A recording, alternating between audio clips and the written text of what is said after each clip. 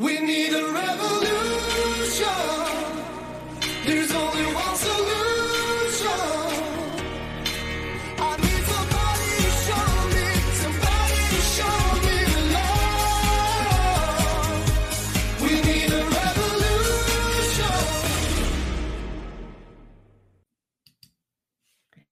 Hello and welcome to an Inform Live Radio on 1150 AM KKNW and CHD TV. I'm your host, Bernadette Pajer, and with me is Javier Figueroa. Hello, Javier. Hello, Bernadette. How are you doing today? Oh, enjoying that there's a little sunshine coming out right now. Yeah, that's good. Here it's clouding up, so we might got some rain coming to Tennessee.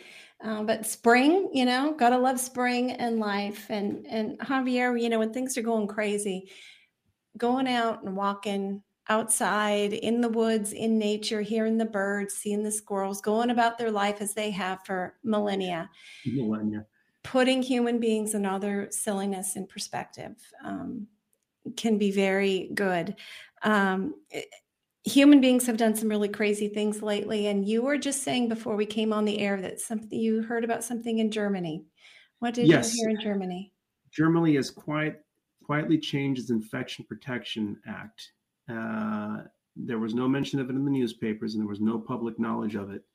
In paragraph 21 about vaccines, in the case of a vaccination mandated on the basis of this law, or in case of one publicly recommended by the highest state health authority, or in case of a vaccination in accordance with Section 17A of the Soldiers Act, vaccines may be used that contain microorganisms which can be excreted by the vaccinated person and subsequently ingested by other individuals.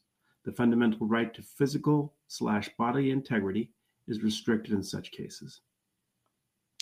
Wow. So that's why there has not been a parliamentary vote on mandatory vaccination in Germany. Because it's now law. Is it law? Is it do they have like we have some sort of? They changed the Infection Protection Act. So this was done basically as an administrative vote on an existing law. So it's the incremental changes that, you do it quietly because you're not introducing a new bill, you're just changing an existing one. So it's just this constant creeping up. And the fact that they actually say that, that contains microorganisms which can be excreted, that means that they know that there's something replicating in the recipient, and that it will be released by the body at some point, which potentially could enter another person. I've never heard such language. Well, that's because it was specific for the Pfizer and Moderna, which they know that the viral particle, not the viral particles, but the proteins can be shed. And again, the definition of microorganism is, depending on what definition they use, can be very broad. And include a spike protein, just that one bit of it. Wow. But again, basically, physical body integrity is restricted.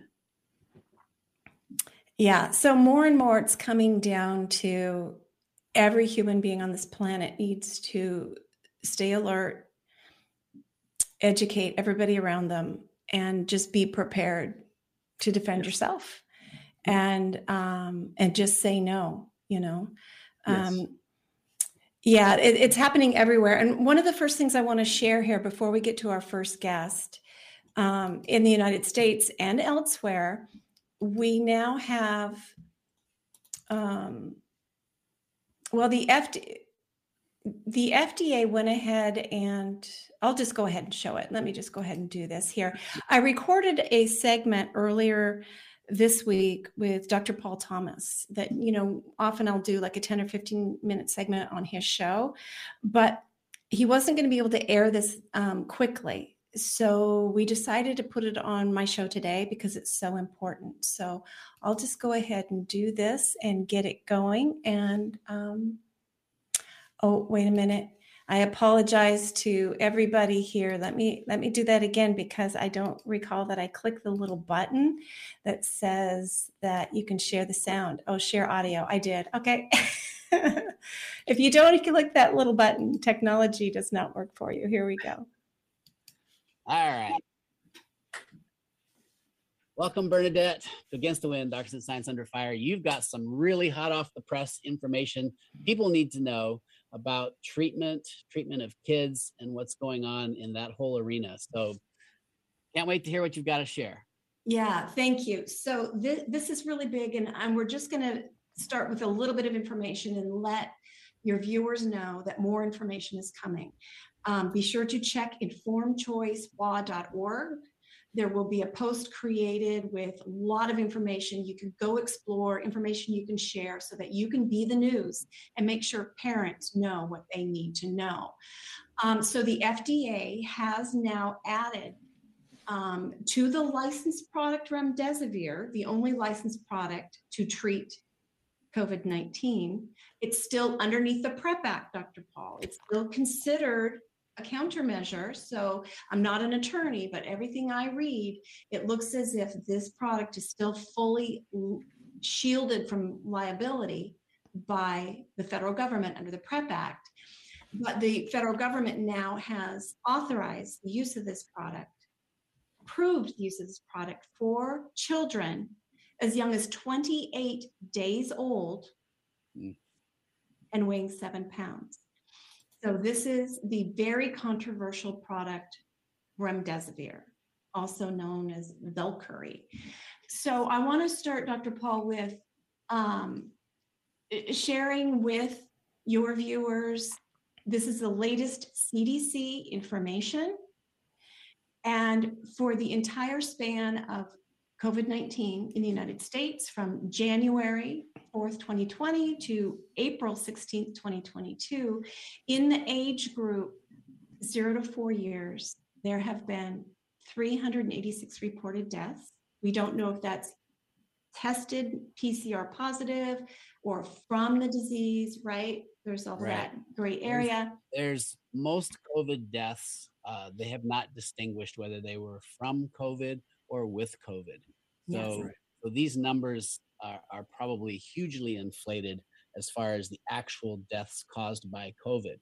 Yes. And then between ages 5 and 18, there have been 781. And of course, no matter what caused these children to pass away, every child's death is mourned. You know, absolutely. We don't want any child to die of COVID. We don't want any child to die of lack of proper treatment for COVID. Or do we want anyone to die from vaccine injury or injury from dangerous medications? Right. But we want your viewers to understand the scope of what's going on. There is not a huge problem with children, and there are effective treatments available that you don't have to resort to this. So the COVID-19 update, FDA approves first COVID-19 children for young children. This is the approval of the This remdesivir. is the approval of the remdesivir, and then we share have with us what they based that on.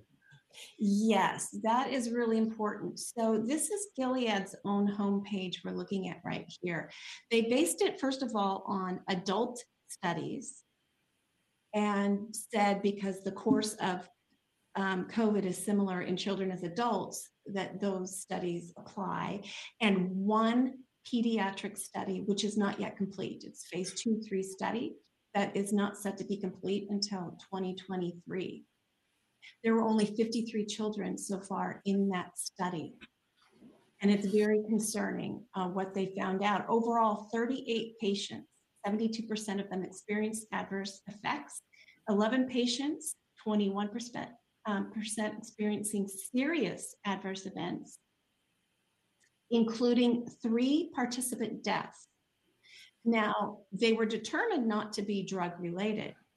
However, there have been no independent studies. This is what Gilead has claimed. Gilead did the research. Gilead presented the information. Gilead has determined that these serious adverse events were not caused by the drug. Yeah. However, they just have, trust us. We're going to make billions. Trust us. right. So they have serious conflict of interest in telling you whether or not this product is causing injury.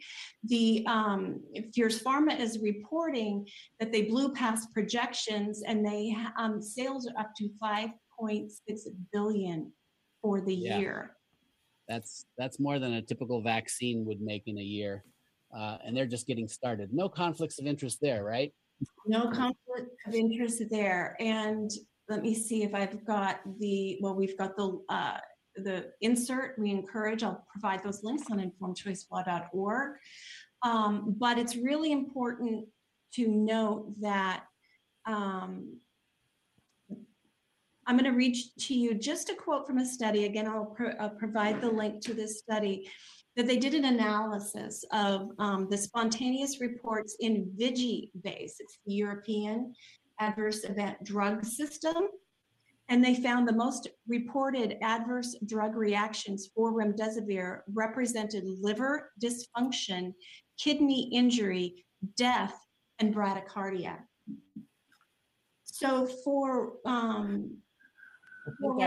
our viewers who perhaps are feeling like they need to do something to treat their kids, let's just say, I mean, I'm a busy pediatrician, almost 10,000 patients, not a single patient ended up in the hospital. So this narrative that kids need remdesivir, a very toxic drug that is not ready for use in kids, period. That's clear. There's other options, right, Bernadette? I mean, we know there are other treatment options. There are. And you, as a pediatrician, what sort of things, without giving medical advice on the air, what sort of things do you recommend to parents for children, for young children? Yeah, well, number one is vitamin D. So many people are deficient. Basically, everybody is not in a optimal range for vitamin D. And getting yourself in an optimal range boosts your own immunity, your innate natural immune system, to where it's a very effective anti-COVID measure. Yeah. Yep. And, if a child has a fever, we do know that acetaminophen and Tylenol severely depletes glutathione, which is absolutely essential in overcoming any viral infection. So what do you recommend to parents rather than using an antipyretic like acetaminophen? What do you recommend for fever? Well, first of all, don't fight the fever. Fever is how your body helps get rid of the virus anyway. If you happen to be in that danger zone, say 104, 105, sponge bath, wet washcloths. If you really have to use an anti-fever med, I would go ibuprofen over Tylenol any day.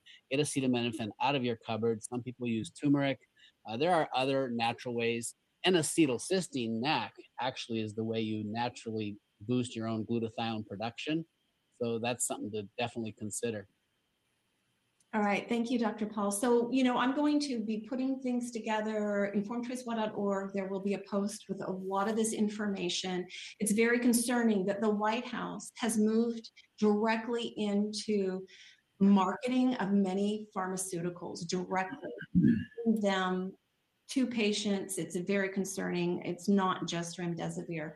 So we're going to be getting more information for your viewers very soon on all of this, because we all have to be educated and take action with the children. Yep. There's this move that we'll cover on our next segment to have pharmacists immune from liability, test and treat. So you can basically just bypass the doctor who knows your medical history, the doctor who's been your primary care, let's say, and you can just bypass all that and go and just buy prescriptions at the pharmacy. This is a takeover of medicine that is unprecedented. It really is. And it just seems like it's turning into the United States of pharmacy. Absolutely. There has never been so visible why we need to separate pharma and state. Yeah. Yeah. We need all liability back on all pharmaceutical companies for all of their products, and it needs to be a personal medical decision with full information and fully informed consent. Yeah, I absolutely agree. There we go. Oh, I got to figure out how to stop that. There we go. So that was Dr. Paul. Just love him. And I did create, if you go to informedchoicelaw.org, there is a post there now. I spent hours today putting that together. And I will be updating that as I get more information. I am going to share a little bit. There's a couple of things we talked about regarding, there we go. Let's go here. Let's see if it follows me. So we've got the informed decline. It's called, did this follow, Javier? You seen the little baby? Yes, no? Hello? I lost Javier. Where'd you go, Javier? Sorry, I just needed to close. There was some noise coming in. Oh, okay. Yeah, maybe did pop up. And Yeah, okay. Sure. Yeah, I'll just tell you real quick here that, there were 3 deaths in the clinical trial, which is so alarming. And I spent a lot of time trying to find out the rate of the fatality rate in hospitalized patients under the age of 18. So far, and without having to create the data myself by looking at the CDC's tangle of information. And so far, I only found a rate that somebody had spelled it out for 2020, and it was only 0.2%. So that 5.66% fatality rate in the study is quite alarming, but that was early on. So, we need to compare apples to apples, but Exactly. it really is so alarming that the FDA would do this. So we've got to protect the children. We have to protect ourselves. And as we move forward, the only way to change this, to change what's happening, is everybody to get involved, educate your neighbor, educate your friend, educate your family, and seek out medical freedom candidates and vote. Because we don't want to happen in the United States what's happening in Germany, Correct. where they're just changing things and then you've got no choice. We cannot let that happen here. And, Javier, somebody who's been leading the charge of standing between the pharmaceutical industry, the corporate captured public health industry that is captured by the pharmaceutical industry, has been somebody who I like to consider a friend. His name is Larry Cook. And Larry is coming to us today just via audio. So let's go ahead and bring him on. Hi, Larry. Can you hear me? Hey, Bernadette. Yes, I can. Thank you for having me Hi. here. Oh, you're welcome. Thank you so much for coming on the show. We've had you on once or twice before. And, you're really such an inspiration because, Larry, you began years ago very boldly standing in the truth of your research. You early on looked out there. You saw that there are pharmaceutical products labeled vaccines that were harming children's health. You saw that the science and research of human immunity and the gut biome indicated that children not exposed to some of these products were healthier than those who were exposed. And you dared to go on social media and create websites before just about anybody else dared to say it, and just say it. Kids should not be vaccinated. I don't believe in vaccines. And I really admire you for that. Silver lining of COVID has been that the whole, everything you've been saying, Larry, has been revealed, because of this huge government overreach. And so I guess I hate to say congratulations, because a lot of people have been harmed in this journey. If they had just listened, the harm wouldn't have happened. But I guess I want to say thank you for hanging in there and not giving up on the beauty of your mission. Thank you. Yeah. So, it's, and I guess I'm just going to put it right out there. So Javier, you and I have talked about this, and my teams, both in Tennessee and the people who work with in Washington, we've tried very hard to not label ourselves anti-vaccine.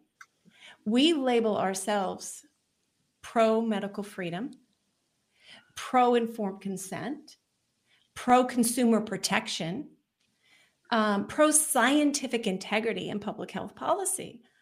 But all of those pro messages are ignored If you say one thing critical of any vaccine product, you're labeled an anti-vaxxer.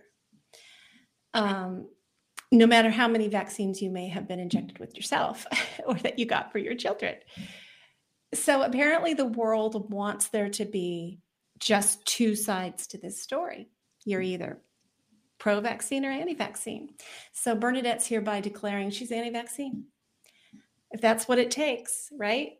I'm still pro-scientific integrity, pro-medical freedom. You know, if somebody wants to go out there and get it, I haven't really changed who I am. I'm just saying that I want to flip the term anti-vaccine.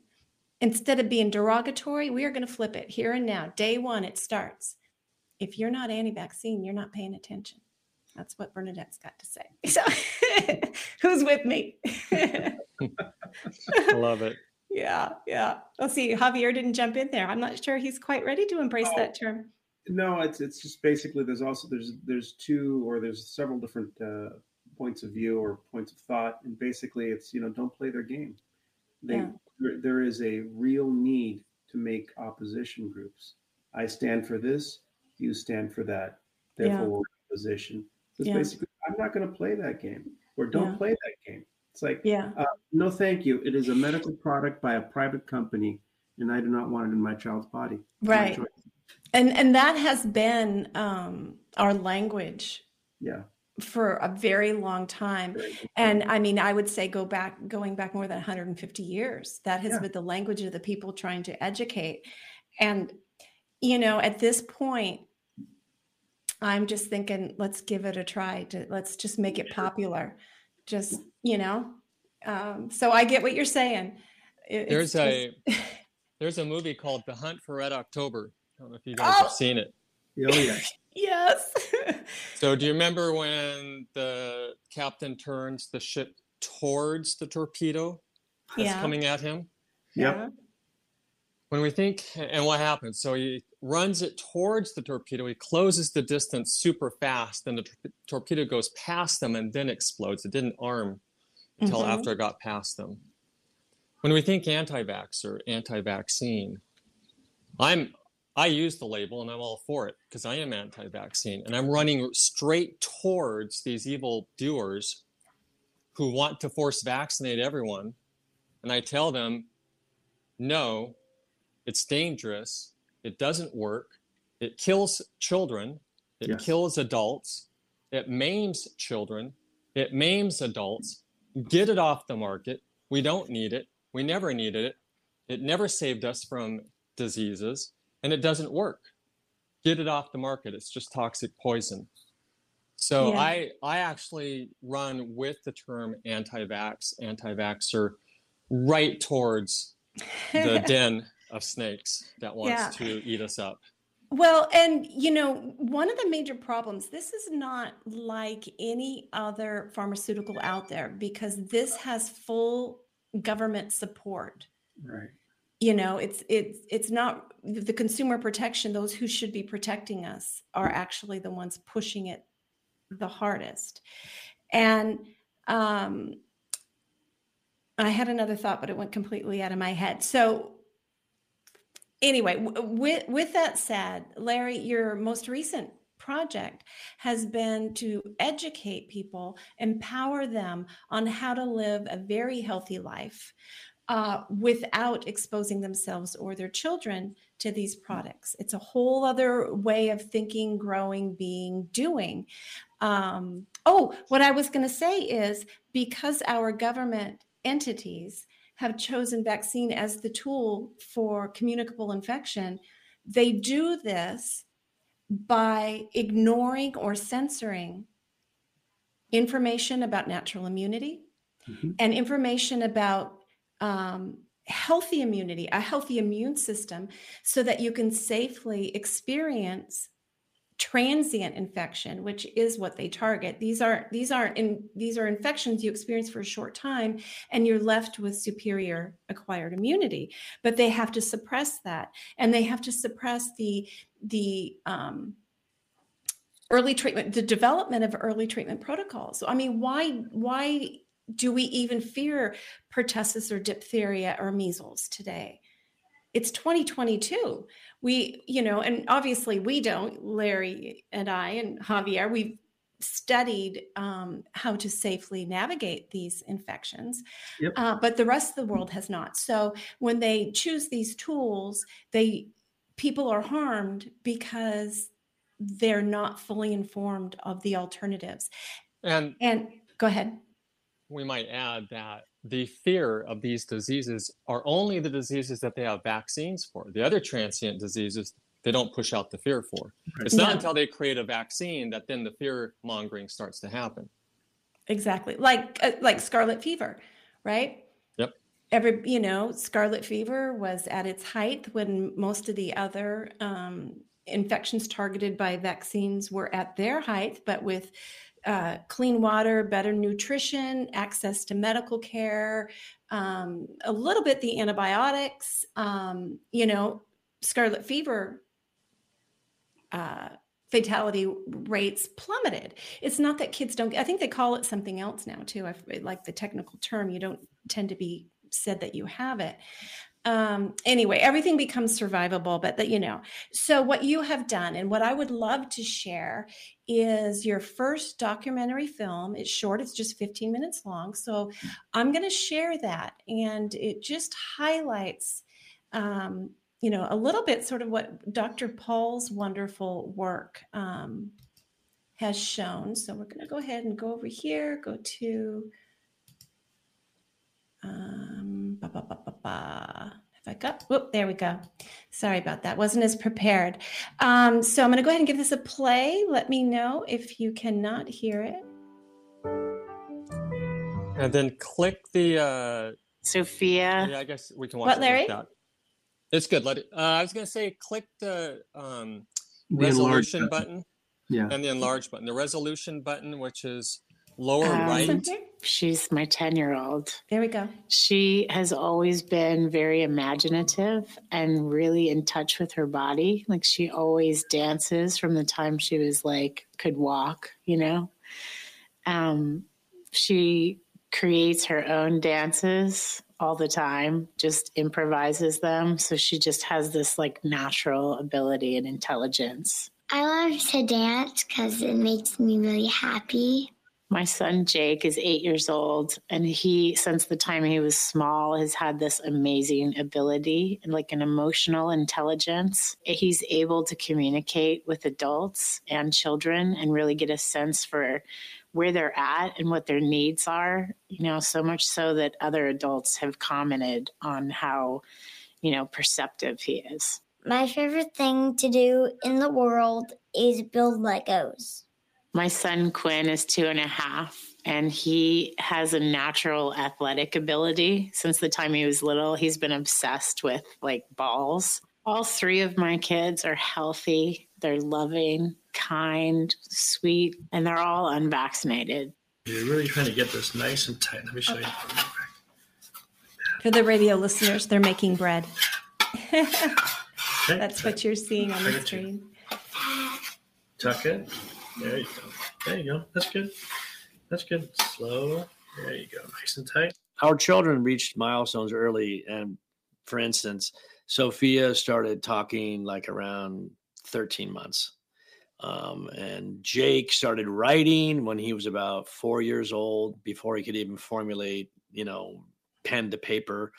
And Quinn, our youngest, potty trained himself at 2 years and 1 month. It's incredible. Hold on. Hold it. And now radio listeners, they're Okay, cooking. dump it.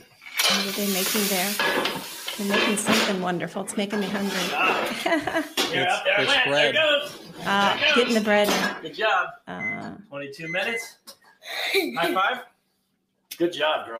All of our children go to a Waldorf school, and Sophia, our eldest, has been there for 6 years, and she has been excelling with artistic endeavors, and her composition of color and design has been incredible to watch. And her teacher even confirmed that in our recent teacher parent conference.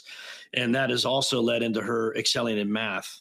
And they are moving her up in both categories at the school to give her more challenges. And so we're really excited about that. My name is Sophia.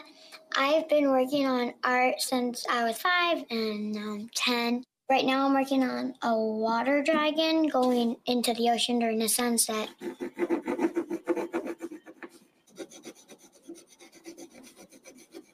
And you get to see her drawing. And our son Jake, who's kind of following her footsteps, but not with artistic endeavors, but with writing. He has been writing books since he was like 5 years old. And he comes up with these stories, and then he puts them into book form and writes them all out. And his teacher has been lauding his creativity and his ability to convey those thoughts in word and then at story time when he tells the story. So we're proud. He's becoming quite like a little performer. So what was the name of that movie that we made? I think The Matchbox Thief. The Matchbox Thief, that's right. And how many scenes are in there? I think there are like 5 or 8. Right. So what was the first one? I shot from behind you, right? And then Yeah, and then the 2 kicked the door in. corners. You kicked the door in, right? Yeah. And then, Cool. wait, I went into the kitchen Right. and I was fiddling through a bunch of things. And then I pulled out a matchbox with gems in it. Yep. That's right. And Quinn, who's only 2.5, has been following in Jake's footsteps and, building Legos with him and working with him and excelling in, counting already. And he's excited to learn. That's what we're really excited about, that we just see him wanting to learn more. He's trying to read already. And it's exciting to watch the development of him following in Sophia and Jake's footsteps. Okay. Blue train sees the sun, time again to start a run. Well done, green train. Have fun, blue train. Where is your son? There you go. Yeah, good job right there. My daughter Sophia is I mean, she's really never been sick. Like if she does get sick, it's literally like 5 or 6 hours maybe. Of resting, and then she's well after that. She had the typical kind of, couple of fevers when she was a baby that, I would just sleep next to her in the bed, and she just, we just kind of monitored her. We didn't do a lot of, medication or anything like that. And then she would see a chiropractor to give her an adjustment, and that usually solved any of those issues, and she would get well really quickly. When I get sick, I stay in bed a lot. I stay asleep for some time, and I stay home. And then when I feel like my strength back, I'll ask my dad to make me some more food or something. I'll go back in the bed, and then I might read a little bit. And I'm only sick for 2 or 3 days sometimes. Sometimes it's 3 hours or something. I don't get sick that much. She's also very engaged, and present, and also is very emotionally intelligent, where she's able to kind of resolve conflicts between her friends, for example. People have called her an ambassador, she's just really able to kind of come in and be neutral, but recognize sort of the needs between the two and do conflict resolution. Dude, you can't do that. You can only, if you want 3 hotels on each platform, you would have to have at least $9,000. No. I think she can get it. I think. Where do you want the hotels? I want the hotels here on River. Wait. Which ones do you have? You have to have Monopoly. Yeah. Okay. They're playing Monopoly. I'm sorry. I was caught up in watching the Or you can family. do Monopoly. Jake. You could do these. Radio listeners, what's My going son on? Jake also really has not been sick. Every once in a while he'll take a mental health day from school. That usually seems to be just doesn't want to go. He wants to be here and kind of, play with his Legos. There's a lot of different types of sicknesses. But when I got the COVID, it was only for 2 hours. But when I get other sicknesses, at least 1. 1 hour. Yes. And then what happens? And then I'm kind of just going around the house and bouncing and seeing what I can munch on. See what you can munch on. Yeah. All right. All right. So those are really like the breaks that he's had. He really is a very, healthy kid and always has like energy, just endless energy. He's my little energizer bunny. My son, Quinn, he's just like incredibly strong and, eats like nonstop. He's really never gotten sick at all. He's had like, a fever one night, but it's literally, like a few hours, and then he's well after that. Our kids are healthy. They don't suffer from these chronic illnesses like seizures and asthma and ear infections, autism, and other, chronic situations that can prevent children from kind of excelling, and our kids bounce back when they do get ill, a cold or a fever, and they get back to what they love doing, which is learning and playing. So we're excited about that bounce back. Good job. Way to hold the ball in front of you. Good job. Right? Dad and son are playing catch right now. Oh, thank you for saying that. Yeah. So before I met my husband, I had been seeing a chiropractor who was very well educated on vaccine and vaccine injuries and kind of, health with or without them. And he started kind of educating me on that. So I started reading books and really diving deep into that research. I come from a medical family. My dad was a medical doctor. So he was kind of pro-vaccine, but also had the ability to kind of question the industry itself, which I think kind of translated in my world. So when I started doing that research, I really felt committed more and more as I researched that this was the right choice for us. Our kids at school have been super healthy, and the vaccinated kids that we've noticed, and there are quite a few of them, when they get sick, it is chronic and it continues on and on and on. Earaches, we hear a lot about that, a lot about learning disorders, ADD, social implications where they're not socially integrating. And you don't really, if you weren't looking for it, you wouldn't really notice it. But since we kind of do look for that because we're very confident in our position, it just reinforces, our choice to not vaccinate. If my kids were exposed to any of the childhood diseases, chickenpox or measles or whooping cough, I would take them, to see an osteopath and also start them on homeopathic treatment. I would also take them to a chiropractor to have them adjusted because there's been many times in my kids' lives where they've had, a little cold or a fever, and we take them in for an adjustment, and the next day they're well. So I'm going to build some spinning microphones, and I think it's going to be pretty cool to show you. So he's There we now go. working with his gadgets, Special sound effects down doing the science project with sound effects. That's what you're hearing, his experiment. No, my children are not a threat to society. Their body's ability to overcome disease and create natural immunity makes them healthy, and healthy kids create a healthy environment.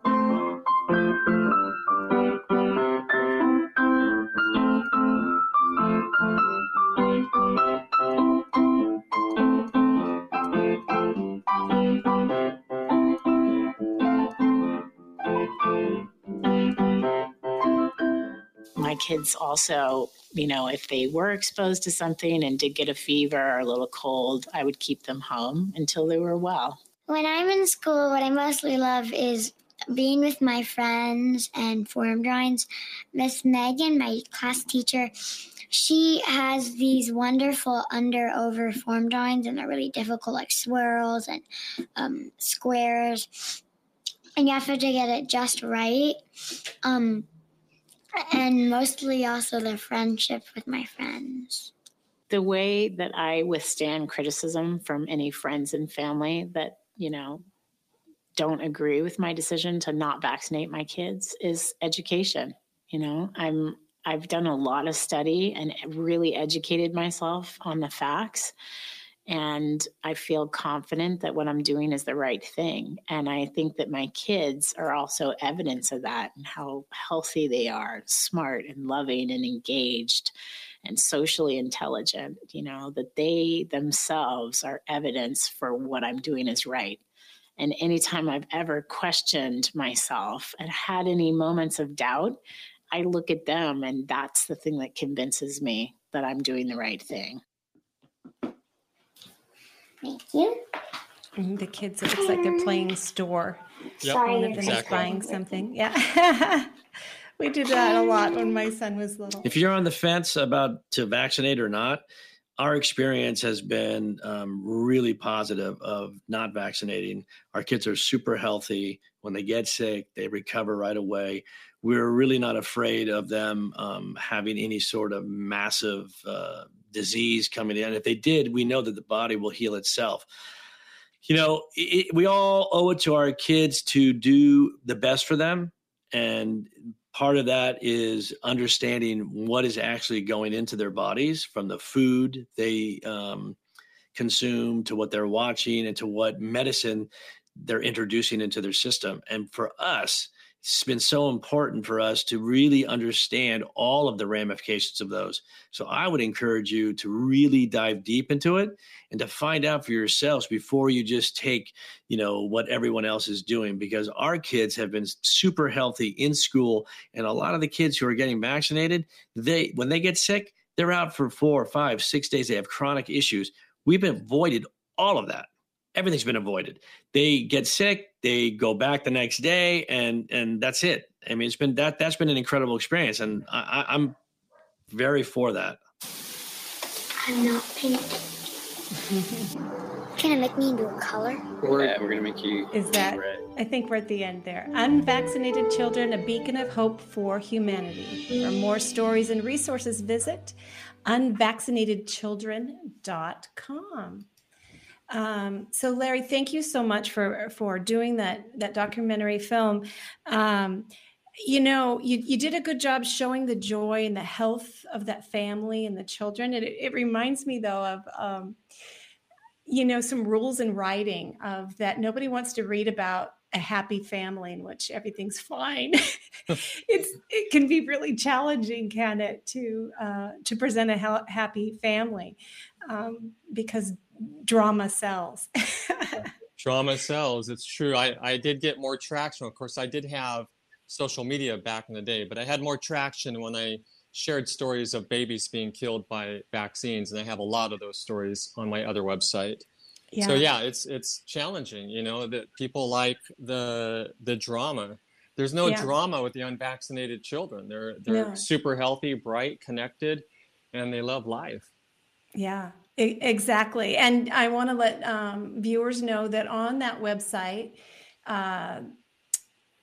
Unvaccinated Children, you've got some great resources. You've got some books that you would recommend that parents read that says, okay, if you don't vaccinate your child, here are the steps you may do, what will you do if your child gets sick? But, even parents who do choose to vaccinate need this information, because the products on the market do not, for the most part, prevent infection, colonization, or transmission. There's, to some degree, they're all slightly different, but you need to be prepared in any case, for what it is that you're going to do if your child does become ill. Go ahead. Go ahead. I was going to say, so on the website, I have my 12 lesson course. I start with the difference between natural immunity and vaccination. I think that is lesson 1. I think it's one of the most important things that parents need to know, because if a parent believes that the infection is more dangerous than the vaccine, they'll still vaccinate. So once a parent understands the difference between the two and why natural immunity is superior, that destroys all desire to vaccinate, because then the risk of the side effect is too high. So that's lesson number 1. I think lesson number 2 is the history of vaccination and disease and what really prevented deaths from disease from happening. And then I go into vaccine reaction and the science manipulation. But I do get to like lesson 5 or 6, I start talking about how to raise a healthy child and what to do. So I have both just lifestyle stuff in one of the lessons, all the different lifestyle things you can do. But then I go into what you can actually do if the child gets sick as well. So I have all of that in there, and then I talk about how to be a medical freedom activist. And since there are parents who have vaccinated and have vaccine injured children, I actually have a vaccine injury treatment guide in there as well, what to do if your child is vaccine injured and how to recover that child. So it's a very comprehensive set of lessons. And I put a whole year into it, and I had other medical freedom activists and doctors review it. So you watch the video, you're like, hey, I want to do that. And then you go through my free course. And in the free course, wow. Yeah, it's free. You just go in, you just start going through it. And then once you're in there, then I recommend books to read. I have additional videos that people can watch that I've created. So it's very, very comprehensive. That's what informed consent is all about. You know, when the 1986 Act passed, Congress was so afraid that giving this liability shield to the vaccine makers was going to lead to trouble, that they insisted that these information sheets be created. And in the beginning, they were 10 to 12 pages long. And they, true informed consent requires you to be told not only the risk benefits of the product, but the alternatives to the product. The risk that your child will be harmed by exposure to this infection, the rate of recovery to the infection, and maybe the benefits of getting wild, natural, acquired immunity versus limited, shorter duration, artificial protection, right, for a short amount of time. And I once did a presentation, I think it was to the Washington State Board of Health in the early years that I was beginning to interact with them. And I sort of pointed out that we've got this interesting thing happens where everybody's like, they're claiming to be afraid of a child who's never been vaccinated. But let's look at measles. A child who has not received a measles vaccine has one window of time in which they may be infectious to other people in their entire life, and it will last just a very short amount of time, maybe 12 hours before they know they get a fever, so they realize they're even sick and contagious with something. Okay, so let's say there's a 10-year-old kid, never been vaccinated, perfectly healthy, not infected. They're not spreading measles to anybody. And then they're exposed to measles. Well, there's that period where, the measles virus might begin to replicate. They've got that prodromal period, and maybe just before you get that fever, or as you're starting getting that fever and you don't know what you're sick with, and you might expose others. That's a very short window. But as soon as you experience measles, you develop lifetime immunity, and you are then forever not contagious to anybody. You are a better firewall against measles than somebody who's gotten the shot. And this is proven by all the studies on the measles vaccine, which has a 10% primary failure rate, a 30% secondary failure rate. That's for 2 shots, and you can't boost it. So, and you could go down and look at all of the vaccine targeted infections and look at all the products, and you realize that each child only has this really narrow window of time in which they may spread any of these vaccine targeted infections to anybody else, because after which, do you see where I'm going there? The logic. I know, it's not there. But anyway, and the trade-off, Larry and Javier, are the unintended consequences of these mass vaccination programs that our government refuses to talk about. And that Dr. Paul Thomas's wonderful study that was with Dr. James Lyons Weiler that looked at his practice, and it shows the rates of ADD, ADHD, all chronic health issues that are plaguing America's children today are at much higher rates in the more shots you're exposed to. And go ahead.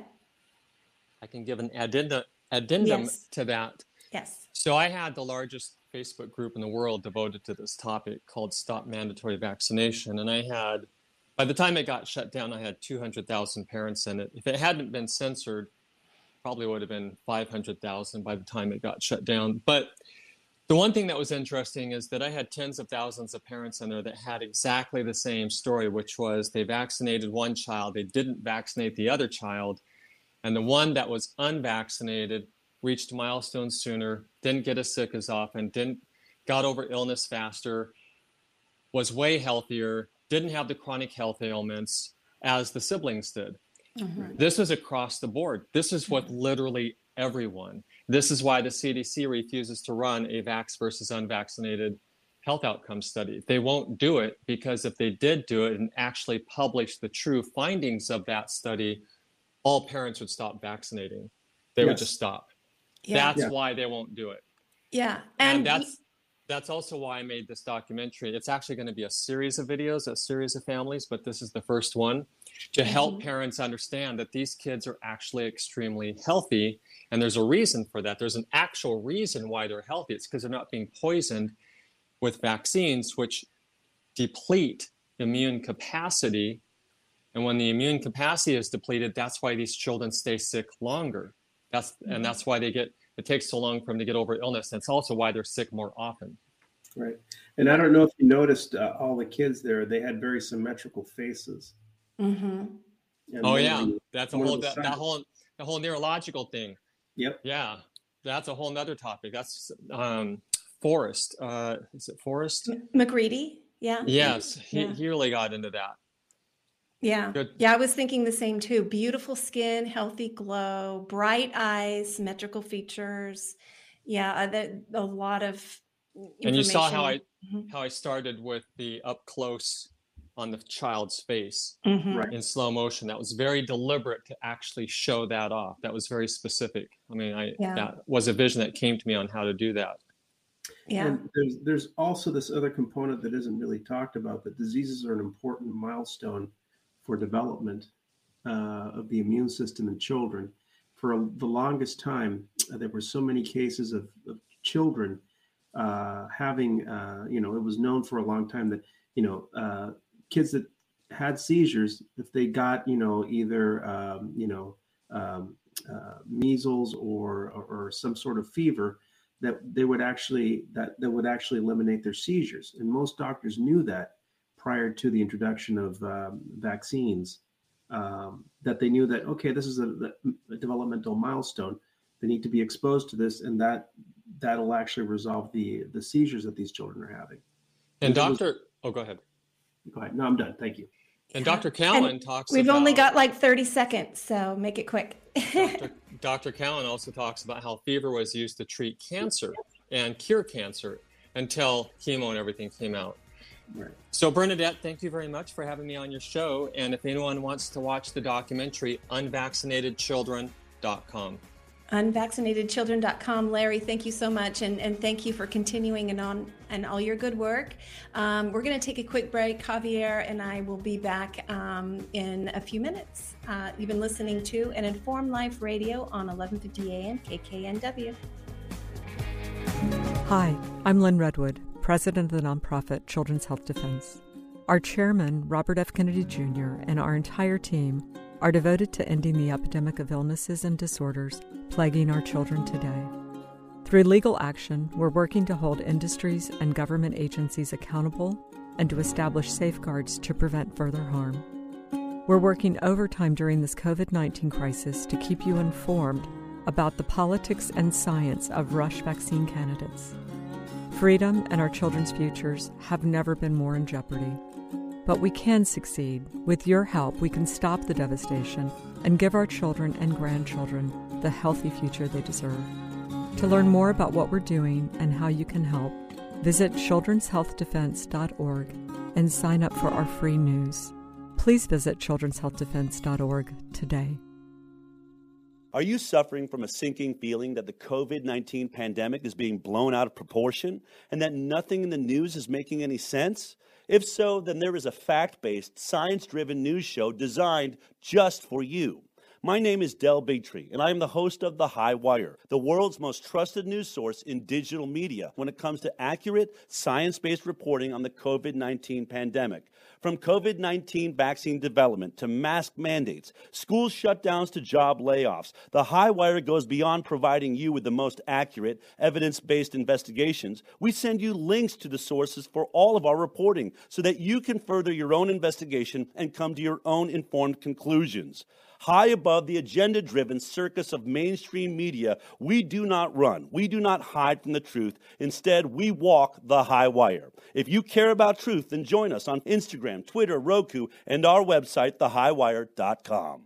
Informed Choice Washington is a nonprofit organization that advocates for healthy immunity, medical freedom, and fully informed medical consent. The right to make medical choices without coercion is fundamental to our civil liberties and a basic principle in all human rights declarations. To learn more, tune in each Friday from 3 to 5 p.m. to An Informed Life Radio and visit the website informedchoicewa.org. It's time to take a stand for medical freedom. Go to informedchoicewa.org today. We need a revolution. There's only one solution. I need somebody to show me the love. We need a revolution. Welcome back to An Informed Life Radio on 1150 AM KKNW. I'm your host, Bernadette Pager, and with me is Javier Figueroa. Hey, Hello. Hey, welcome back. So in that first hour, pretty awesome talking with Larry Cook, who's always leading the way, bold in his truth. And I love how he's empowering people to be able to research the other choice, which is to lead a vaccine-free life for yourself and your children, and what that entails. But Javier, our guest this hour, we're going to try to make it empowering and make it hopeful, but I do have tissue standing by because we're bringing on a very dear man. His name is Scott Schara, and he has, there he is. Hi, Scott. Hi, Bernadette. How are you? Oh, hi. I'm doing well. Thank you so much for coming on the show today. So, Scott, you are the father of the beloved Grace, a beautiful young woman who recently lost her life in the hospital. So before we go on that journey of you telling us what happened to her, I want you to tell us about this beautiful soul that was in your life for, how old was she? She was 19. 19. Yeah, she was a beautiful soul, that's for sure. Yeah. Well, I want to do something that I haven't shared before because it's been on my heart. Okay.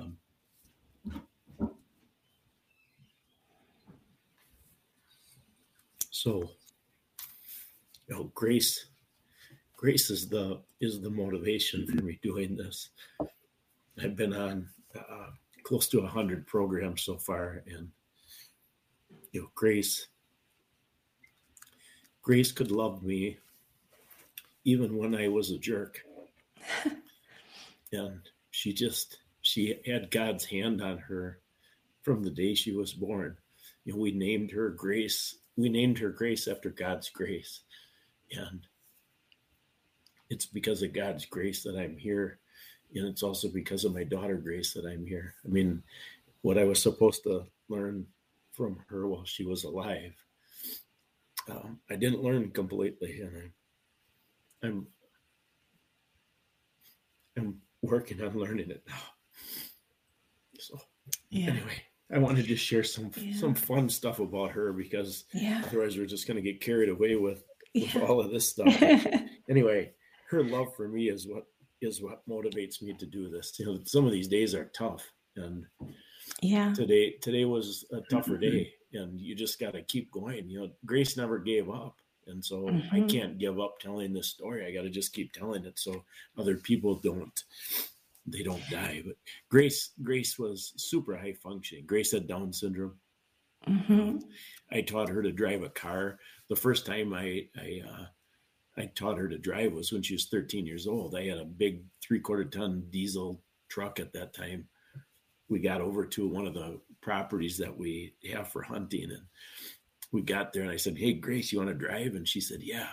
So I got her in the front seat and got the seat all the way up. You know, she's probably only, she was probably only 4 foot tall at that time, so she could barely touch anything, but she did a great job listening. And so we, get her in there. And so I said, "Okay, now, you've seen Dad drive, so put your foot on the gas." And I taught her, then she hit the brake the first time, you just about go through the windshield. And, then she got used to it. She did great. So then, then it dawns on you as a dad, what did I just do? Because you process, you start thinking ahead. I know, oh my gosh, she's going to tell my wife. And then I'm going to be in trouble. Yeah. And so now we have about an hour drive home, and I practiced the whole time with her. "Grace, don't tell Mom. Don't tell Mom." We weren't in the house. We weren't in the house a half a second, and she said, "Dad, let me drive." So, of course, I'm in trouble for a whole week after that. Yeah. So my wife taught her how we homeschooled Grace. My wife taught her how to read and write, and she was a comic. I thought one of the things that we may do is do stand-up comedy someday, and I would, be her sidekick. If she met you for the first time, she would say something like, "Hi, beautiful Bernadette," or something like that. She always had a way of complimenting. Yeah. And then she would maybe ask you. She might say, "Can I tell you my 2 dirty jokes?" Then, of course, you can't resist. And she would tell you, "Do you know why the toilet paper didn't cross the road?" And then you'd say, "Well, no, I don't know. Why didn't it cross the road?" And then she'd tell you, "Because it was stuck in the crack." Oh, no.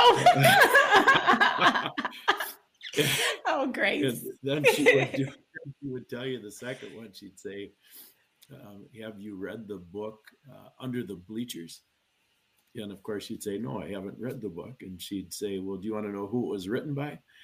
And you'd say, "Well, sure. Who was it written by?" And she'd tell you, Seymour Butts. Oh, So she just had that. She just had this way. Yeah. She life was an adventure with her.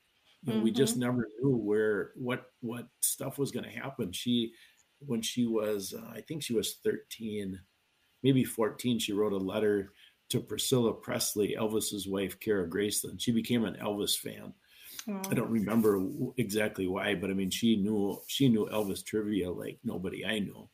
And so then she writes this fan letter, and unbelievably, Priscilla Presley calls her and invites us to Graceland. So we drove to Graceland and met with her. Oh, that's amazing.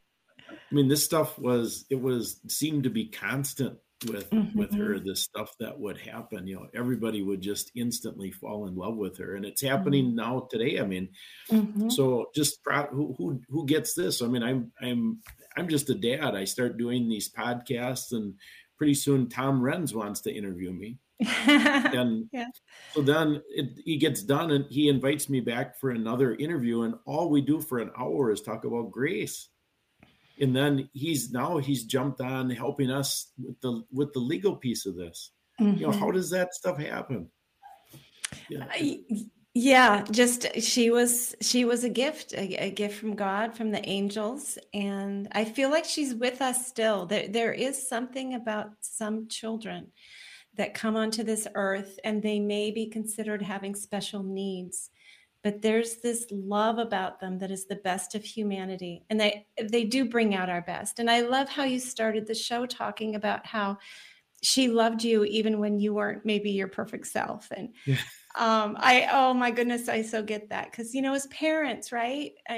We churn over and over in our heads the things that we did wrong, and bless the kids for loving us anyway. And I would, as in one interview I did with Mickey Willis, he asked me about what I did as a dad. And I just said, I did a lot with Grace as a dad, no doubt, but I would score myself about a C- as a dad. But you know what? I'm going to get an A now.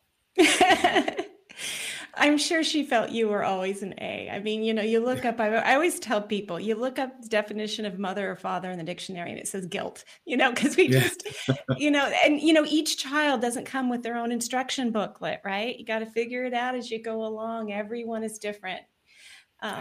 Just when you think you got it figured out, you have another one. And you have other children. I know about one daughter. Do you have other children besides her? We have Jessica. She will be 30. Oh, she's going to get me for this. She's listening right now. She's listening right now, I think. So she will be 32 coming up here. Oh, that's a baby. Yep. Yeah, that's a baby. I'm old enough to be her mother, so that's enough. My son Travis committed suicide 3 years ago in October.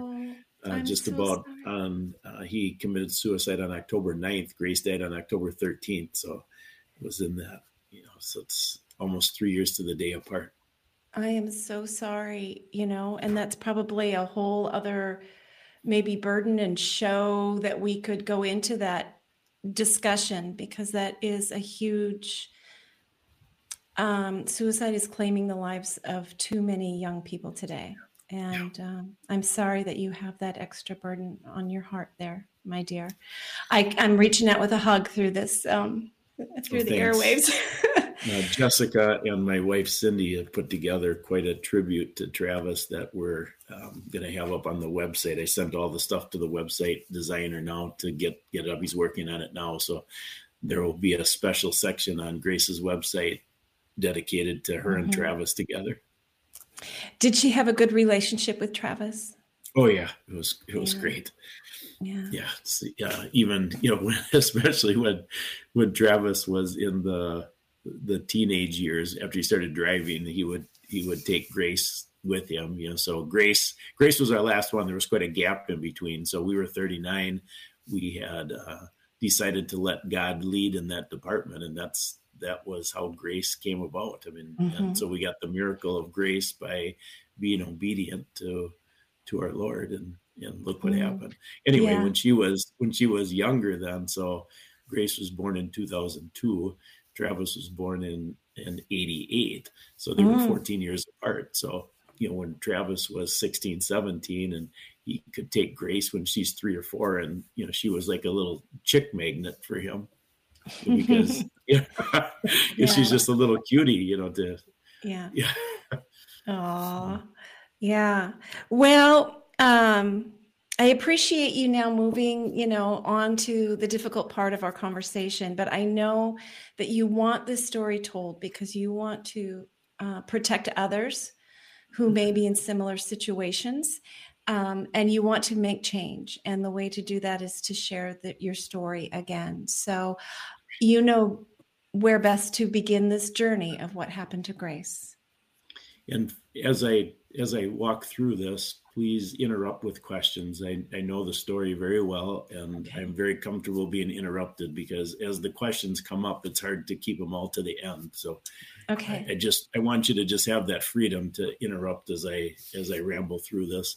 Okay. So I'll just start with, we were on the frontline doctor's protocol even before Grace got COVID, meaning that she was on all the vitamins because we wanted to be fully prepared. And we assumed at that point that any sniffle would be COVID, because things were really running in high gear relative to COVID last October.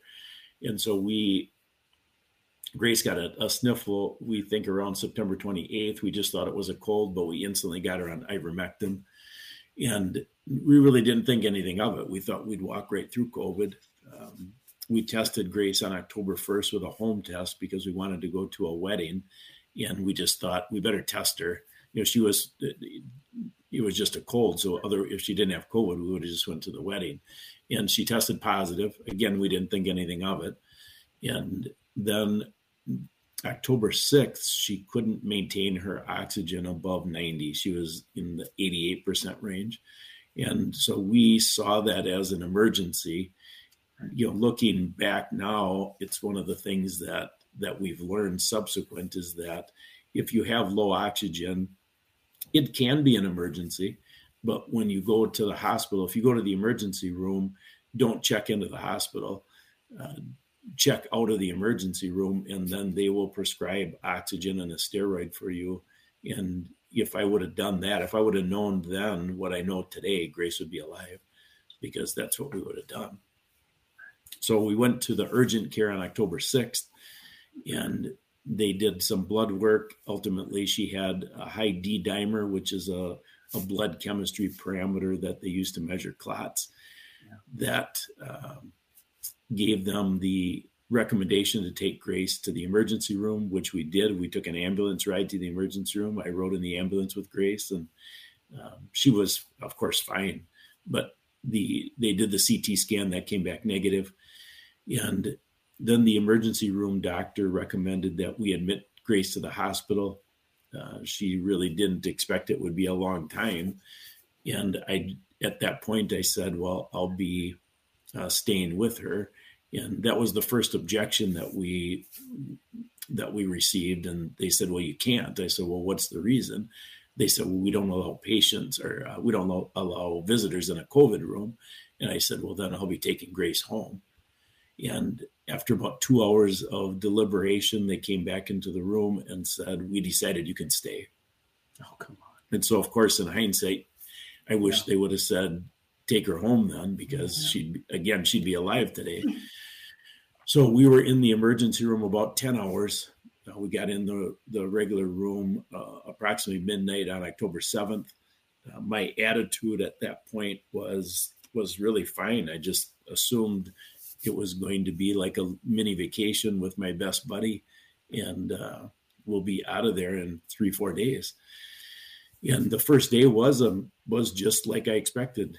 They had a great menu. We could order anything we wanted off the menu, and we watched some movies, and it was just great.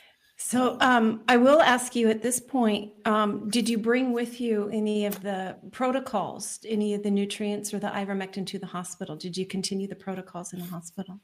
I did. I had brought not only Grace's along, but mine, because I assumed I would get COVID while I was in there. So I had everything. And, I felt when I started talking with the doctors, they were all negative on ivermectin. In their reports, they basically were calling us fools for following what they called was the frontline doctors' misinformation campaign. And so based on that attitude I saw, I was giving Grace ivermectin without them knowing it. Mm-hmm. Because I had everything. So there's no reason to not give it to her. I mean, I wasn't a complete dummy, but, I still was trapped to the white coat. So, another thing I want to get out before we get too far. So one of the take home messages is, don't check into the hospital with low oxygen. This story, of course, is way bigger than COVID.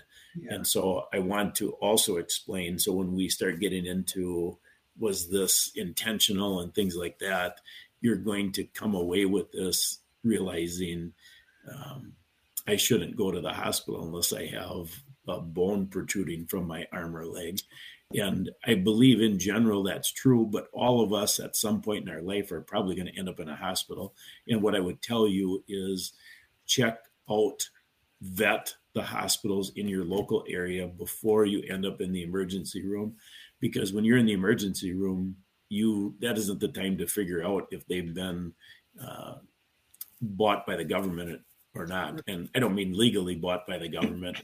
I mean practically bought by the government, because the government is controlling the hospital's protocols. And if they've been bought that way, your chance of survival is exceedingly low. Yeah, we did have AJ DePriest on the show. Oh, great. And so you know who that is. And she's done a deep dive on the federal money pushing the mandates, not the mandates, but pushing the protocols, which are proving to be harmful. But what the doctors gave to your daughter was above and beyond. It wasn't just remdesivir and venting. There was more to it. So you go ahead on. Yeah, in fact, she was not given remdesivir or a vent. which really makes our story is unique for a lot of reasons. Grace had Down syndrome. We were in the room other than 44 hours, and she didn't have the typical protocols. She died of a completely different protocol and a methodology to do it, which I think that God allowed us to be in that room to expose this. I think Grace's case is the first one they've been caught. So that's what I've come to the conclusion on. And this is going to become the norm. What they did with Grace is going to become the norm. It's already the norm in the UK. And it's going to become the norm in the country unless something changes that. So when you say it's the norm in the UK, and of course, listeners who don't know your story don't know the details of what we're talking about, but you mean for individuals with Down syndrome or developmental issues that there is this intentional trying to end the life of those who they feel are, I can't even say the word. So. No, it's right. There's, so I've come to that conclusion that there's a genocidal agenda for the disabled and the elderly, and they're already using end of life meds, the comfort care meds along with DNRs. In Grace's case, they did an illegal DNR, but in the UK, the government's already given them permission to put DNRs on people without their permission. And so we'll get into those details, and people, this story has a believability factor to it, and that's an important piece. So, your listeners are not going to know me, and so you can judge on your own if I'm a whack job or whatever you want. But that's one reason we put the research on the website. I have well over 500 hours of research, and I put everything on the website because I started talking and realizing, people are not believing the story because it's too out there. So then we put all the research on the website so that after you hear me talk, go check it out and you'll see. I mean, I have original documents. I have supporting evidence for every single thing that's on there. And the things that are speculation, I've called out as speculation. But just to give you an example, the research is now coming out relative to COVID and the disability death. So in the UK, a disabled female in the hospital with COVID was 11, statistically now, they've already been putting the statistics together. It's 11 times more likely to die in the hospital of COVID than a non-disabled female. Wow. So what's the reason? Disability is not it's not a pre-existing condition to dying. No. It's a pre-existing condition to genocide is what it is. Yeah. And that's your website is ouramazinggrace.net. Yes. Yes. Ouramazinggrace.net. Okay. So I don't remember where we're at exactly. So yes, I remember. Okay. So we're on the first day. Yeah. And so, we just had a fun time toward the end of the, bedtime. Grace started to get pretty agitated they had put her on what's called a high flow cannula. And I think that anybody would have got agitated. So I don't think this had anything to do with Grace. This thing is shooting air up your nose at 40 miles an hour. And so she got agitated.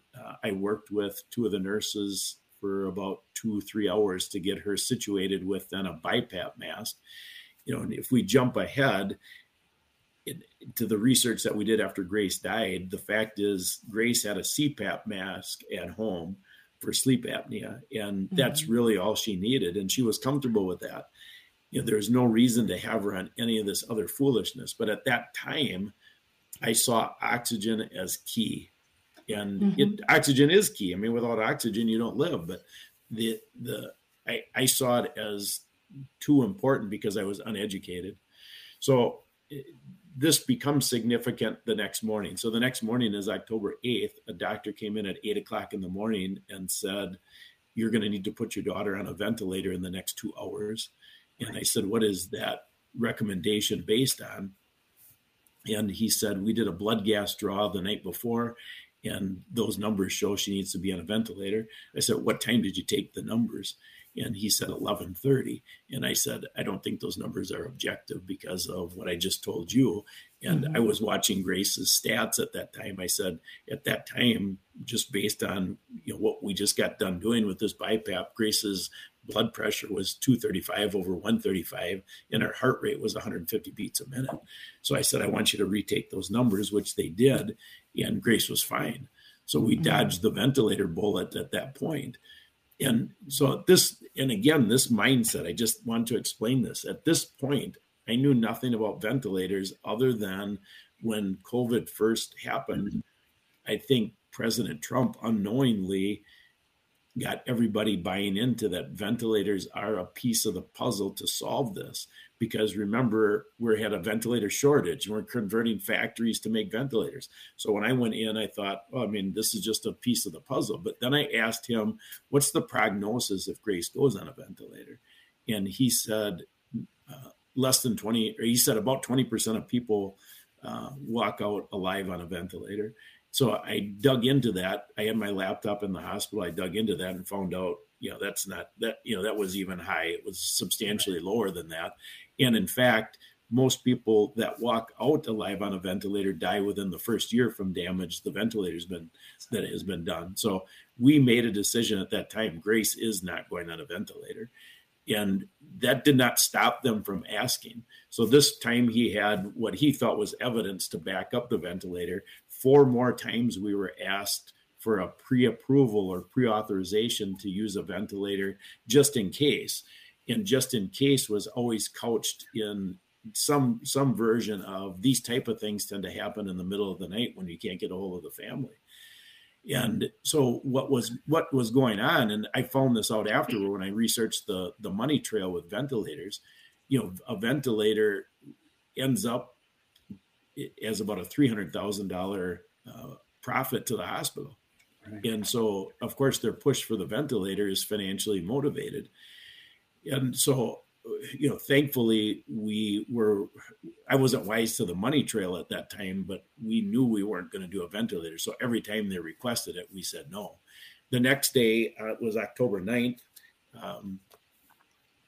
There's so many significant things, but I'm just trying to hit the high points so you get a sense for what's going on. But October 9th was a fairly significant thing because it set the table for Grace being malnutrition, number one, but it also set the table for a distrust. And it also showed me how they convinced the family to get their loved one on a ventilator. So what happened was Grace was hungry. Grace couldn't feed herself in the hospital. Of course, Grace could feed herself, but because she had a BiPAP mask on. So I ordered food, start feeding her. The nurse comes running in, says, you can't do that. I said, what's the reason? And she said, because Grace's oxygen saturation is only at 85%. And so I started processing that. You wisely asked, did I have my COVID materials in the room earlier? And I did. In fact, I had my own oxygen meter. So I put it on Grace's finger and it read 95%. So I called the nurse in and I said, is my meter accurate? She said, yes, it is. I said, well, then why is my meter reading 95% and yours is reading 85%? And she said, because the leads get sweaty. And so then I said, well, if that's a known fact, why don't you proactively change these leads out every 3 to 4 hours or whatever it takes, since this is the primary measurement you are using to manage my daughter's care? And she snottily responded, you should just be thankful you caught this. Come on. After Grace died, I got the bill that they sent to Medicaid, and they only changed out those leads 3 times during Grace's 7 days. So what does that translate to? So now we're watching the oxygen, myself and my daughter Jess, when she became the replacement. Grace's last day, 15 minutes before they gave her the lethal dose of morphine, her oxygen saturation on our meter was more than 40 points higher than what the oxygen the hospital was reporting. So why is that significant? I have enough evidence here to throw the book at them and, bury the key so they can never get out. I mean, whether that ever gets exposed or not is a different animal, but the reality is that if you get a call that Uncle Joe died and now you get the hospital records, you see, well, they put him on a ventilator. So then you ask, well, why'd you put him on a ventilator? They will have their records so tied out because they'll have the oxygen at the level that justifies the ventilator. Right. And what I'm telling you is that they can arbitrarily lower those numbers because they don't care. Right. That's exactly it. And that's been my experience with hospitals too. I've had 2 friends die from just things that should have been routine, they didn't do, or they misapplied medications. So it's inexcusable. Absolutely. Yeah, I agree. It's definitely inexcusable. The next day was Sunday the 10th. The head nurse came in with an armed guard at 7:00 in the morning. She said, you need to leave immediately. And I said, what is that based on? She said, you've been shutting off the alarms at night. And I said, yes, I have. The nurses trained me how to do it because they're going off 20, 30 times a night. And oftentimes it's 20 minutes to get somebody in there. And so, I mean, why were they going off so much? I mean, you can't make this up either. So the first night they're going off, it seemed constantly to me. I asked them, can't you make these alarms go off in the nurses station? No, we can't, which is a direct lie. I went to the hospital, and I think God orchestrates these things just for this reason, so that I can credibly tell this story and I know what good care is. And I know because I went to the hospital 3 days after Grace died with symptoms probably 3 times worse than her. I just about died the first night. So maybe it's 10 times worse. I mean, Grace never came close to dying until they killed her at the end. So what they did was so different. It was completely opposite. And so like these alarms, you know, they said, what would you like to have happen? I said, I don't want any alarms to go off. I don't want anybody coming in and checking on me in the middle of the night unless I push a button. They said, no problem. With Grace's case, so I asked, why are the alarms going off? They said, well, they go off every time she moves her arm. I said, well, what's the reason they go off every time she moves her arm? Well, you can't make this up. So you see the crux of my elbow right here. They said, well, we put the IV in the crux of her elbow. So every time she moves, I said, well, why'd you do that? Well, that was the easiest place for us. I mean, it's like, oh my gosh. So then this brings up the second reason she said they kicked me out is she said the last 3 shifts of nurses don't want you in the room. Well, no kidding. I mean, I just told you stories. I mean, I could probably tell you another 20 stories of bad care. And I was challenging this stuff. So of course, you might as well kill the messenger because you can. And then third, which is laughable, she said, we suspect you have COVID. Well, no kidding. You're the ones who told me I was going to get COVID. I mean, it's so dumb. And if you were really concerned about it, why didn't you ask me? I tested myself at 1:00 on the 7th, the first day, because I had a fever already. So I tested myself. I was positive. I mean, of course you're going to get COVID. You're sitting in a room confined with somebody that's got COVID. You're going to get it. No kidding. So anyway, I don't want to go on that point anymore because it's so minor in the scheme of things. But we ended up then without an advocate for 44 hours. We ended up having to hire Grace's special needs attorney to negotiate with the hospital to get my daughter Jess in as a replacement. Cindy couldn't come in at that point because she had COVID. So then once Jess got in, well, what is significant during that 44 hours, so if you go back to October 9th, they started Grace on a sedation med called Precedex. So this is so bad. Precedex is an anesthesia drug that's only supposed to be used for 3 hours. The package insert says no more than 24 hours. So this was illegal. They started her on it before her last day. She was on it 4 days. During the 44 hours that we were not in the room, they increased the dosage 7 times. Oh, geez. So now Jessica gets in the room. So remember, I'm telling you these facts. You know, I know these facts. Why? Because I studied the records and I've got it all on the website. So Jess now gets in the room, has the same experience I had. So in spite of the fact that Grace is now sedated. So she had already been, when Jess gets in on October 12th, Grace had been sedated for 3 days, but Grace was still herself. She was just, she just was a great kid. So at bedtime, Grace, this is the night of her last day. She sits up in bed. Jess has her sit up in bed. they call Grace's nephews, Jess's two boys, and Grace hollers at, through the BiPAP mask. She hollers, waves at them. Hi, boys. She just, and Jess tells the story better than I do. So Jess never wanted to let go of Grace. So she slept in a chair and put her head at the end of the bed where Grace's butt was, and Grace was tooting. So she was apologizing. She's apologizing to Jess for tooting.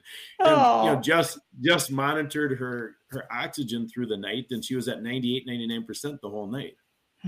Now we get into Grace's last day, this is so horrific. So, but this is what I got to tell. It built everything up to this last day. So the doctor called Cindy and I at 8:00. He wanted to have our decision on the fourth request for a pre-authorization for a ventilator. He had called the night before, and we told him no. And so then he said, well, Grace had such a good day yesterday, we should put a feeding tube in. And you got to remember, the reason she needs a feeding tube is because they didn't feed her. I mean, so it's crazy, but we still were believing in the white coat, so we foolishly approved the ventilator, and you'll see how, or not the ventilator, sorry, the feeding tube. So you'll see how that comes into the story now. So then Jess wants to. This is really critical. There's a 14-year ICU nurse who was in charge of Grace's care that day, her last day, and this is when you start wondering: was this an accident, premeditated? This is a key fact. That is a 14-year ICU nurse. So now Jess wants to take a shower. So she says to this nurse, I'm going to take a shower.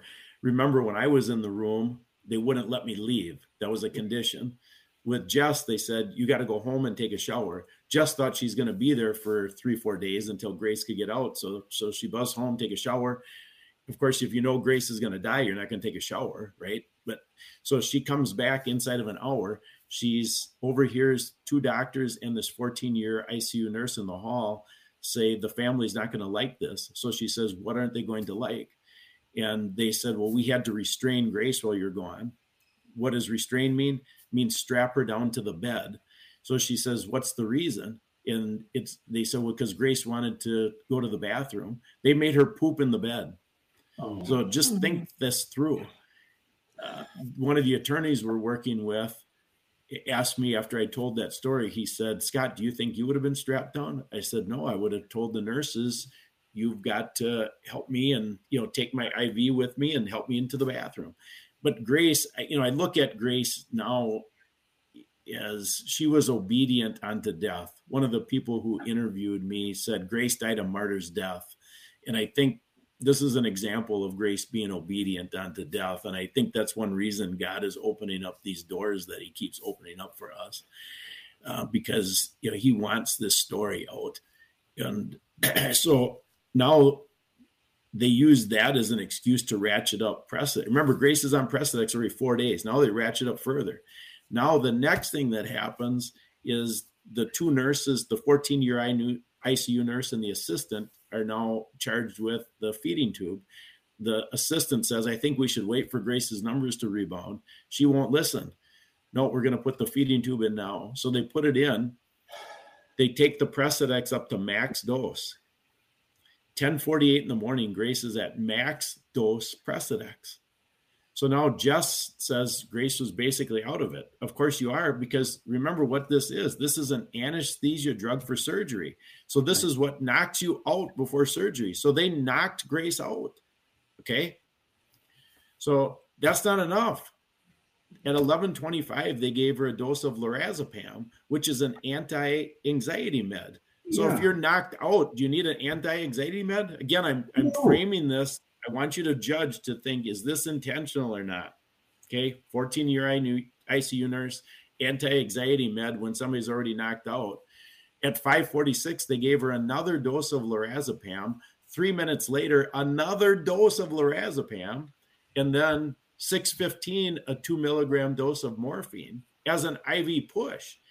The package insert for morphine says specifically to not do that because it causes death. Those are contraindicated drugs that if you put them together, it causes death. And it says also specifically you're supposed to have the reversal drug bedside and monitor the patient. They did none of that. Once that 14-year ICU nurse delivered that last dose of meds, they never stepped foot in the room until after Grace died. Jess started feeling Grace was cold. And so she asked that 14-year ICU nurse, is this normal? Can you come and take a temperature? She says, it's normal. Just put a blanket on her. Oh, come on. I'm not joking.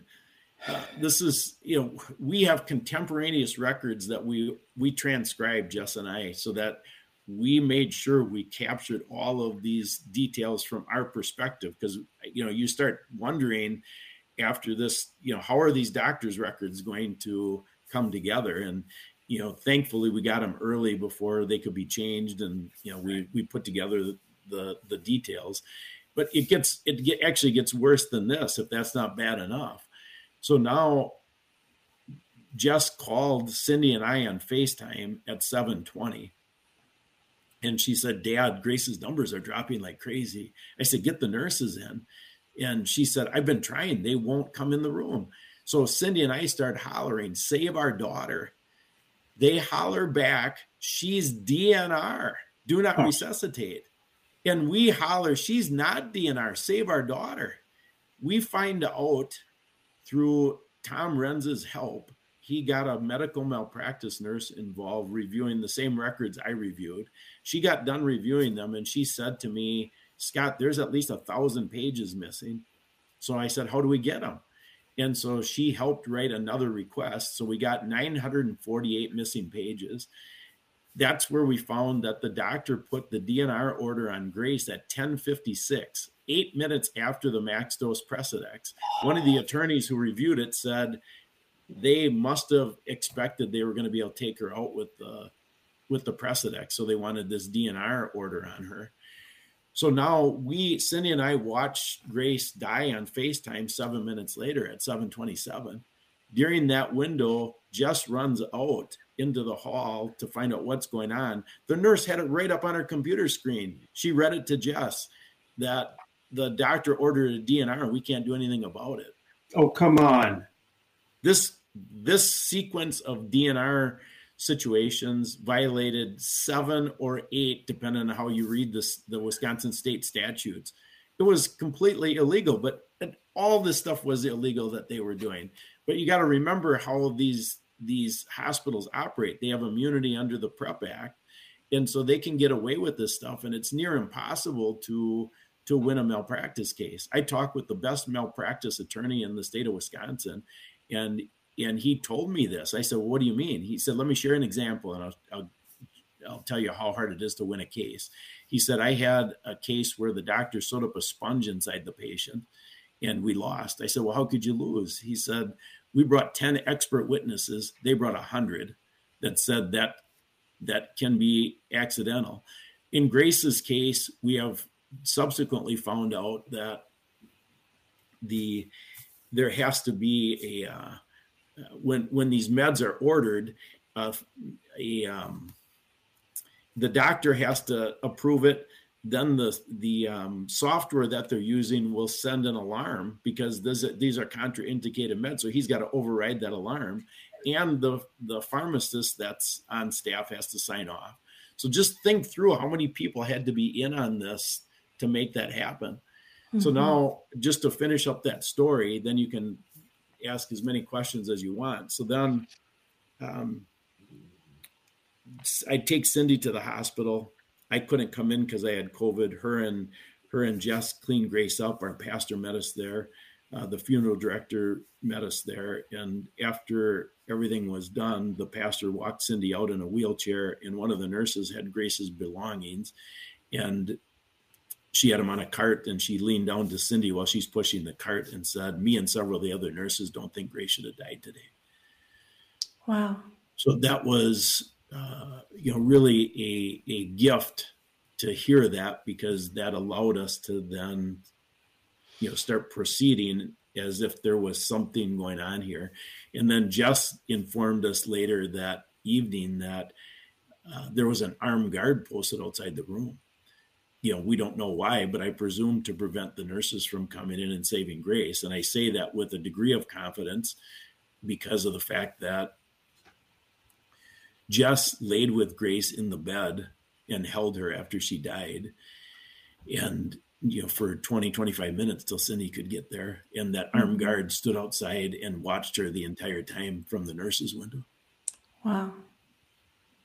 This is just, it's like a bad movie. I wish it was a movie. I'm sorry that you lived it. I am kind of speechless, Javier. What is amazing is that the fact that there are doctors that are willingly doing this is chilling to a degree I can't even fathom.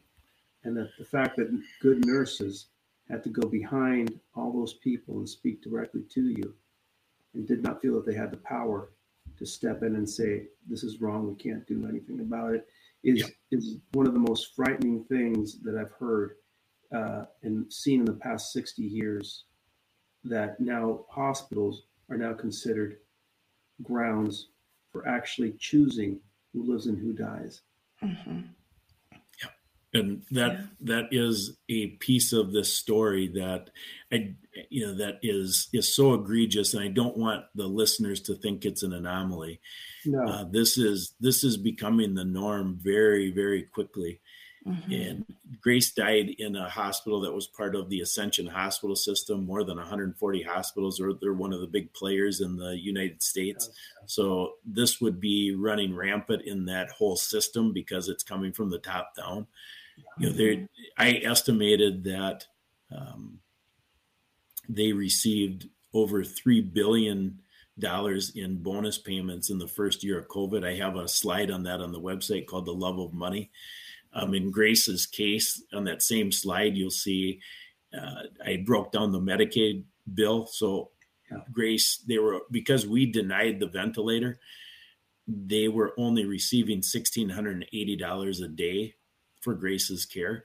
And I personally have come to the conclusion that that's why they took her out the last day, given how well she was doing the day before, because we rejected the ventilator for the fourth time. When you look at the Love of Money slide, that slide was put together in 4 hours. God got me up at 3:00 one morning, and I put that it's probably 40 hours of research, but when he's behind you, you can get through things. So you can't believe the stuff I found. That hospital was at maximum. This was all available, research online. It was at max capacity the day Grace died, and the emergency room was also at max capacity. So connect the dots. Mm-hmm. When Grace and I were in the emergency room, we waited 10 hours for a room to open up. So what were we waiting for? We were waiting for somebody to die. Mm-hmm. And it was Grace's turn to die that day so that they could get somebody that was a higher paying patient to come in. Of course, that's speculation. That's my personal belief, but there's enough stuff that has happened. I filed complaints against the state board that regulates the hospital and the state board that regulates the doctor. And if you look at all the research I have on the tragedy tab, I sent all that to them, plus stuff that's not there that I'm keeping close, or we're keeping close to the vest yet. And they came back in both cases. They did investigations, and both the hospital and the doctor did no wrong. So could you possibly think, if you're on an investigative team with what I just shared, that they did no wrong? No. So what does that tell you? That tells you the government is in on this whole thing, and they have hired the hospitals to do their dirty work. Anyone looking at the medication anybody taking what they gave her would have died. It would have killed anybody.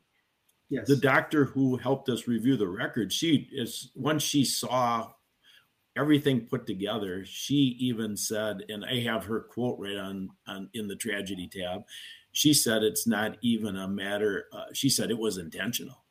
There's just no way it can't be intentional. Yeah, lorazepam and morphine combination are known to cause respiratory failure. It's guaranteed. It's just, you just don't do that, especially after you give an anesthetic. And then to lower the body temperature like that, Normally, you actually put people in heated blankets in order to maintain their body temperature. Yeah. This is unconscionable, and unfortunately, it's happening to regulars, becoming systematized to such a degree that people are just taking it as granted. And I hate to say it, but the medical education system has failed because they're not teaching the first rule, which is you have to be ethical. You have to uphold your oath first and foremost. I have a Hippocratic Oath slide on the website also, and then I documented all the violations of the Hippocratic Oath in Grace's case. It's become, you think, holy cow, how did you do all this? Well, it's become a full-time job. Yeah. And it's not a job though. I mean, it's a gift to be able to do it. I'm thankful to be able to do it. I'm humbled by doing it. God is, it's a lot of adrenaline and a lot of coffee, but God is helping me walk through this. Yeah. There's a saying that, the system's broken. It needs to be fixed. But I heard years ago somebody flip it around. He said, the system is fixed. It needs to be broken. I like that. Broken, taken apart. It cannot stand as it is. And, the gift of grace and even the gift of COVID and in the tragedy is revealing the systemic problems that have existed for a very long time and have been getting worse and worse and worse. And tragically, it has taken so many experiencing what you went through, what your family went through, other families have gone through. It has taken all these tragedies for people to finally see. And once you see, you can't unsee. Once you see the corruption, once you see the ultimate goals, you see what's happening, you can't not see. And you never go back. Now, the people who trust the hospital systems, who trust the white coats, that side of the planet is shrinking. Nobody ever goes from experiencing something like this to going back to saying, oh gosh, I was wrong. I trust them. They're doing the right thing. It just doesn't happen. You become an advocate, and that's what's happened here. Mm-hmm. Yeah. You become an advocate, and bless you for doing what you are doing, bringing grace to us. I feel like she has graced my life now. Back when I lived out in Washington, we had dear neighbors that had 8 children. And one of them was, I don't remember her issue. She was in a wheelchair, precious young child, Angelica, we called her Kiki. Loved her. She was such a joy to the whole family. She lit up your heart. And she didn't, she passed, to the angels at a fairly early age, but her life was not a mistake. Her life was a gift. And so I've experienced a little bit of what your grace likely gave to your family, gave to the world. And she continues to give, right? Like you said, by her going through this and what you're doing. So is there a way for people to help and support? Like when we go to your website, in what ways? Is there a way? Do you need financial help? What sort of help do you need to continue on with Grace's, this mission to reveal the systemic issues? Yeah, so we haven't made any formal requests for money yet. There is a Give, Send, Go on the website. People have been sending money both via the Give, Send, Go. Our home address is on the website too. And there's a tab called How Can You Help? Eventually, we've been using our personal money so far to fund this. We've got billboards up. So it's fairly expensive, but I mean, our whole estate was going to Grace. I mean, you can't take it with you. So I don't care if we spend every last dollar on this. That's what we're going to do. But eventually we're going to run out of money. So yes. So yeah. Well, we'll tell the community. What's the website again? The Amazing Grace? OurAmazingGrace.net. Yeah, I believe that the connection has frozen and the music's telling us it's time to go. Well, bless you, Scott, and your family. Bless Grace. from the angels. You've been listening to an Informed Life Radio on 1150 AM KKNW. We'll be back next week.